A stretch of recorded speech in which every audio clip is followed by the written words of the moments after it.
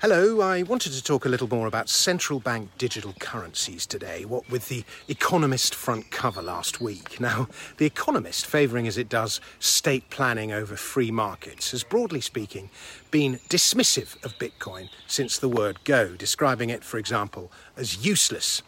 And in doing so, it has cost its readers, assuming they listened, perhaps the greatest investment opportunity any of us will ever see in our lifetimes. So it was with a certain amount of amusement that I looked at this week's cover. It showed a golden Bitcoin, only the B was a G and the story was GovCoins, the digital currencies that will transform finance. And it shows you just how far Bitcoin has come, that The Economist is now pastiching Bitcoin's terminology and imagery in order to shill copycat but inferior central bank digital currencies. British Chancellor Rishi Sunak has been operating with similar double standards.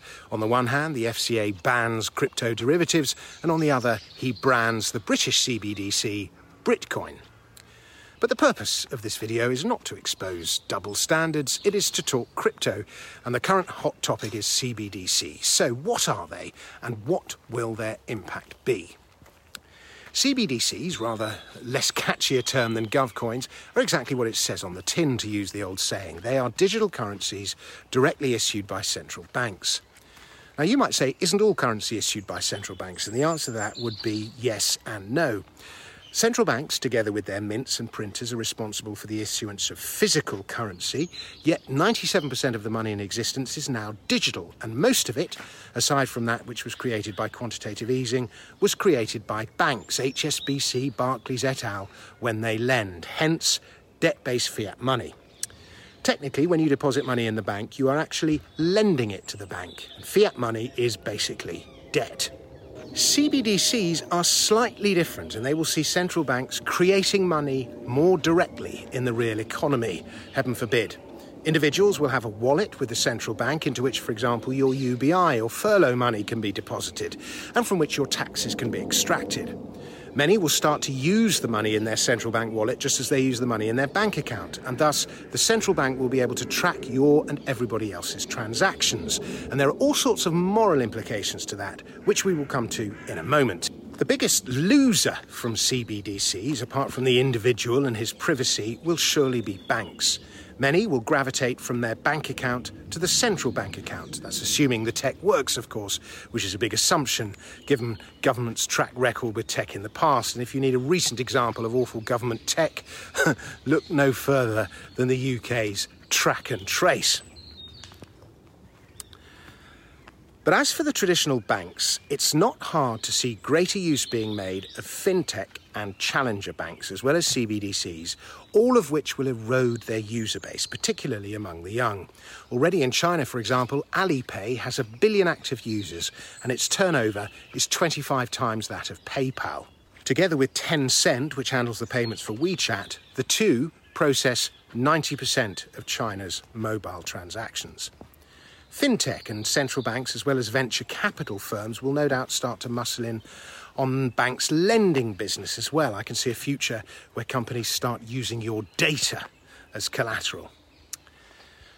The next big impact of CBDCs will be on individual behaviour. And if you thought behavioural economists and the Ministry of Nudges had too big a role in your life already, wait till they get their hands on programmable money.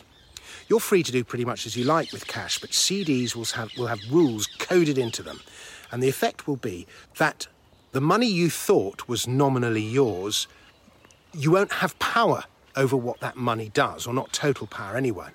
Pretty much anything can be coded into a CBDC, and the behavioural economists are going to love it. Expiry dates, for example. You have to spend the money by a certain time or it expires. And if the central planners decide they want a boost to the economy or they want money velocity to increase, saving money is not the patriotic thing to do, then they can just shorten the expiry date. And expiry dates will eat away the value of your money even more dramatically than inflation. And the reaction of individuals will be to continue to store their wealth in assets, real estate, the stock market, gold, rather than cash. Asset price inflation is likely to get even more pronounced. With CBDCs, Big Brother, should he choose, can watch all of your spending habits and, just as he does with the tax system, perhaps nudge you to spend or not spend in certain areas should he see fit. He can make your money invalid in certain places. He can impose harsher rates of interest on you if, for example, you've been saying naughty things on social media, or even your phone or Alexa has picked you up uttering wrong speak at home. China's already going in the same direction with its social credit rating. It's likely that other bodies will have direct access to your wallet, for example, for the removal of taxes. Retrieving money that's yours when the wrong amount was removed will not be a pleasant experience. We know that tax authorities are trying to move taxation of everything into real time, rather like PAYE. It's a better system for eliciting greater sums sooner. And if some of this is making you squirm, these are the dubious moral areas into which we are inevitably headed. And I say inevitably because the technology is now there. You cannot uninvent technology. And there will be unintended consequences and loopholes galore. There are bound to be. There always are. Lord knows what the counterfeiters and hackers are going to make of it. But no doubt they will exploit any weakness they can find.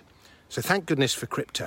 It will provide much-needed competition, and that should keep central bank mission creep in check. Why hold CBDCs with expiry dates and unlimited supply when you can just hold Bitcoin? And one of the unintended side effects of CBDCs, I've little doubt, will be to accelerate the adoption of apolitical crypto alternatives. On a practical level, day-to-day use of CBDC wallets will normalise use of crypto wallets and thereby aid their transition into the mainstream. Big Brother will be watching, but he won't have total control. Thank you very much for watching. I'll be back with another video very soon. Until then, cheerio.